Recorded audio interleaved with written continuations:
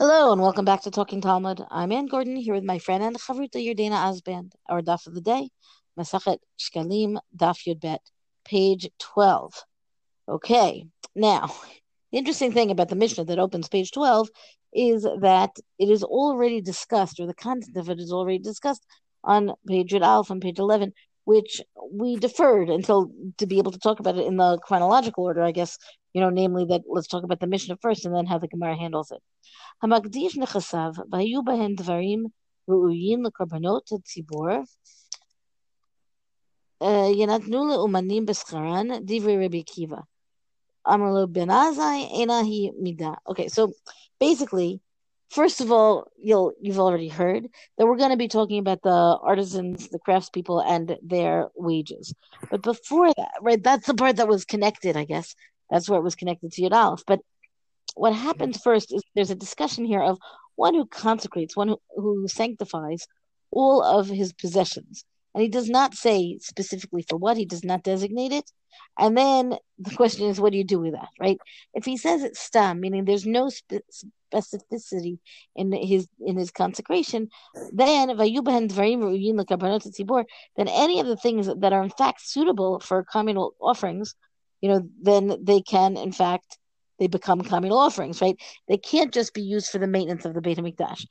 If these items were not suitable for the communal offerings, then they could be, right? So then the question is, how exactly does this work? So basically, they say again, Rabbi Akiva's position is that you could give the artisans these items as their wages, and then they desacralize them, as we already discussed, right? They take the consecration off of them, basically. And that's the position of Rabbi Akiva. Ben Azai says, however, that's not how they do it. Eina hi hamida, that's not the method that they used. Ela mefreshin mehen schar amonim ha'umanin. Rather, what they did is that they would set aside, right, from those same consecrated items, they would take the value that's owed to the artisans for their wages. They would take off the sanctity of those by transferring that sanctity onto the money that's allocated for the artisan's wages. Then they give them those items, which are no longer consecrated, to the artisans as their wages, right? And then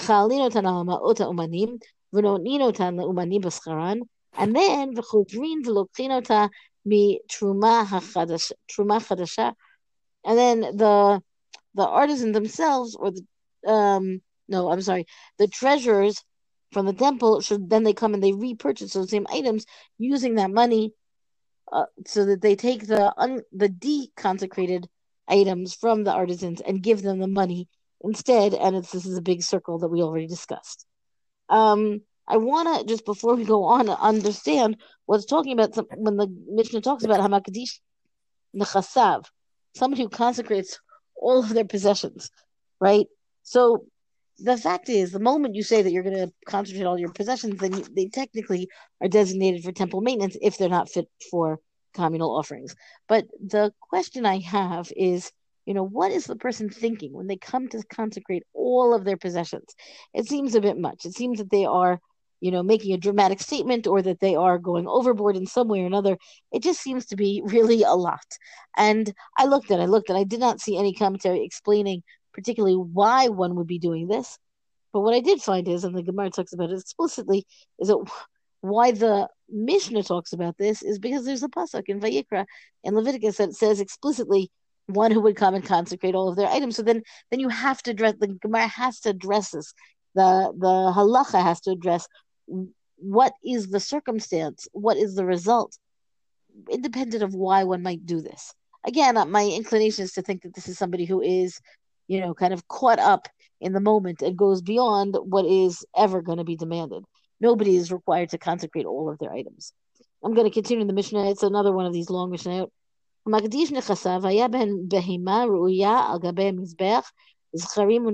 one who consecrates all of his possessions and doesn't specify why he's done so or what the purpose is, meaning what they're going to be used for.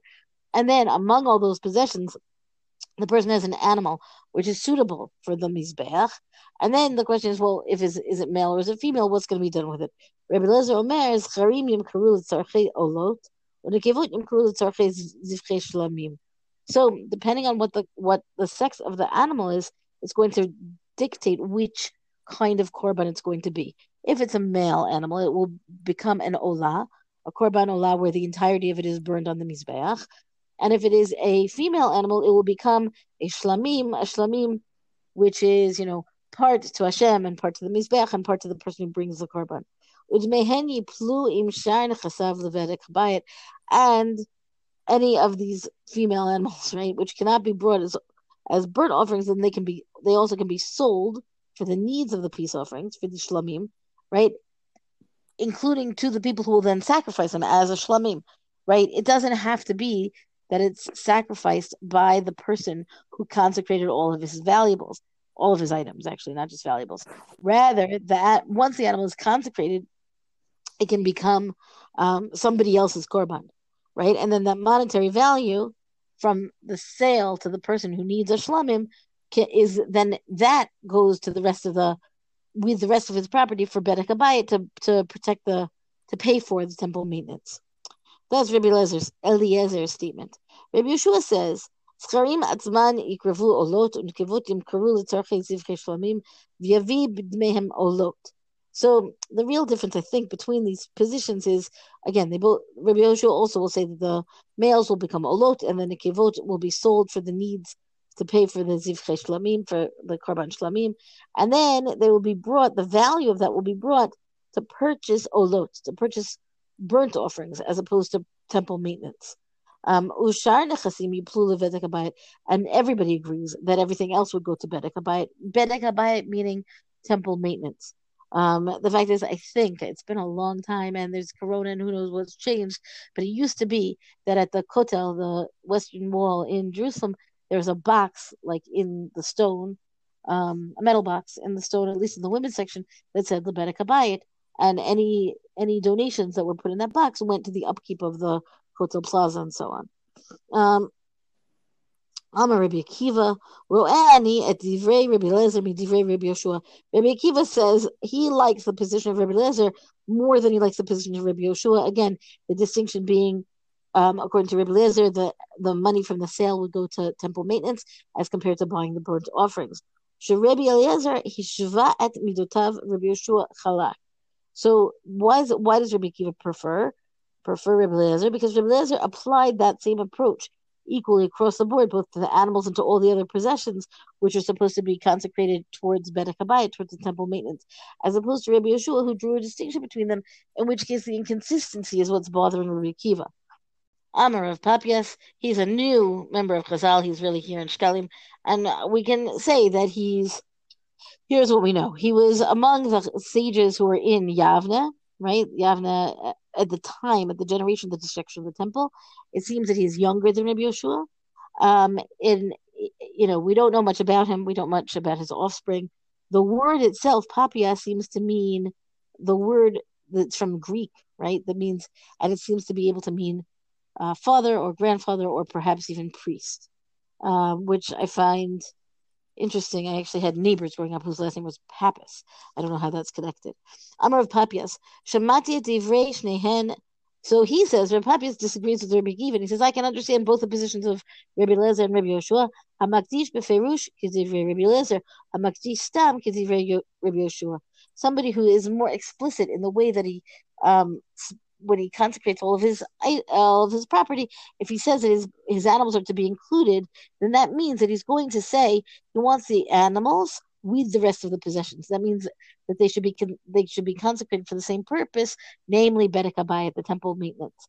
But if he does not say it explicitly, saying that this includes the animals, then there's no reason to think that he wants the animals consecrated in the same direction as everything else. In which case, the moment you have animals that are suitable for Korban Olah, that should make more sense. Again, according to the position of Rabbi Yeshua, Rav Papias likes it as well.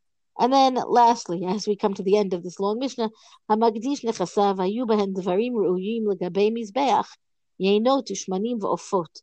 What happens if the consecration includes items, not animals, but other suitable items for offerings on the mizbeach, like wine for libations or oils that could be used for the grain offerings, right? Yeinot ushmanim v'ofot, or fowl, meaning whether they're pigeons or turtle doves, whatever, that could be used for the bird offerings. Rabbi Lezer Omer Yimachru לצורכי אותו המין, ויבין דמיהן עולות, ושאר נכסים יפלו לבדק הבית. So Rabbi Eliezer says, sell that stuff, right, for the needs of that same kind of thing, for anybody who's going to then use those items to be that kind of offering. And then that monetary value will come, and again, it's going to be like olot, and everything else will go to Bedek Habayit. So Rabbi Yeshua, I would say, is consistent. And the Mishnah is really trying to address all of the different property that a person could have that would be suitable for use in the temple once it's already been consecrated, right? Obviously, you can consecrate anything, but that doesn't mean that the anything is then going to be usable in the way the temple functions. So then all of those things, those anything consecration has to go through the process of removing the sanctity from it to be able to use that money and put that money towards the same Bereket Bayit that presumably the person who did this intended. The fact that the person does not specify is kind of distressing, right? Because it doesn't include enough information about what the person really wanted. And again, I hypothesize that this is really discussed because there is a verse that says, what if somebody does all this? Well, I think they're really trying to account for all different scenarios and recognize that sometimes language is really not specific enough. But yet when it comes to sanctity of items within the Beit HaMikdash, everything has to be so specific. And so I think that's the tension that lies in the Mishnah. It's very easy for somebody to say, oh, I'm giving this to the Beit HaMikdash, but what exactly does that mean? And again, I think in a way to make sure that nothing was misused or could have been suspected of being misused in a way that it was not meant to be, there's a lot of rules in place to make sure things sort of get funneled to where they should be funneled to. Is it for purchasing things? Is it to purchase korbanot? Is it to purchase other consecrated items? Is it just for the Bedek Habayit? And sort of seeing all the different streams of, how those things were basically all kept separate in a certain way. The purchasing of those items, they're not intermingled together. And if you think about it, when you have a budget for anything, whether it's your household or an organization, but let's think about it in terms of an organization, because that's what the Beit HaMikdash was, right? We keep different, line items or different budgets for different things. And I think that's exactly what this Mishnah is trying to do here. Right. And the one other thing I just wanted to note is that there's no backsies, right? Meaning once you've done this consecration, once you've said such a thing, then there's a long, complicated process of how to handle it. You don't get to say, oops, I didn't mean it. Once something has become Kodesh, it is now Kodesh and has to be treated as such. Right. I'm going to move on to one other piece here, which was interesting that was brought. And so the Gemara brings a brisa here. This is on Amud Bet. And it reads as follows. So somebody designated a female animal, right, to be his Ola or his Pesach or his Asham. So we know that these are korbanot that only a male can be basically offered as an Ola, Pesach, or Asham. So therefore, a female who is designated to be for one of these korbanot, right, would have to be sold, and then you would basically take that money and purchase the correct korban for those korbanot, the correct animal. Rabbi Shimon Omer, so it says here, Osed Tamura. He can make a Tamura of it. So we'll go back. That's what I want to talk about. Let me just finish this verse here. Rabbi Shimon Omer, Lolato said Tamura. For his Ola, he can make a Tamura. Lepischov Ula Ashamo, Eno said Tamura. But the other two categories, he cannot make it a Tamura. Rabbi Shimon ben Yehuda Omer Mishum Rabbi Shimon. So Rabbi Shimon ben Yehuda says in the name of Rabbi Shimon, Olato Lepischov Ashamo, Eno said Tamura. He says you can't make a Tamura in any of these cases at all. So I wanted to do a little bit of like a who's who of a Tamura, because I think this is actually a concept, halachic category that we have really not encountered yet, even with all our discussion of Hegdesh and Korbanos. This is not one that we've had. And so the idea of Tamura, that if you have an animal that you basically already designated to be, let's say you designated an animal already for a korban, okay? You cannot designate another animal to take place of that animal. There's no exchanges, basically, right? Like no backsies. There's no exchanges. So once you designate one animal to be a korban, you cannot now say, okay, I'm gonna, what I decided I didn't want to give that goat. I'm gonna take a different goat and designate it. And so this is based on a pasuk in Vayikra, in Perik Chav Zayin pasuk Yud, chapter 27, verse 10. So, which basically says you can never do anything. You can't make substitute animals. And so what basically happens is that if you do that, so you try to designate another animal, essentially both of those animals now have some type of sanctity to it. And so what they're trying to figure out here is that in this case, we're talking about where somebody, basically designated an animal that could never serve as the korban that it was meant to serve as. And so can you actually say that that animal in the end just takes on tamura? That we basically are going to say that it has some types of kedusha to it, has some type of sanctity to it. And then basically what this would mean, and again, we're going to have a masachet called tamura. This will be much, much later on in a few years where we will talk about this.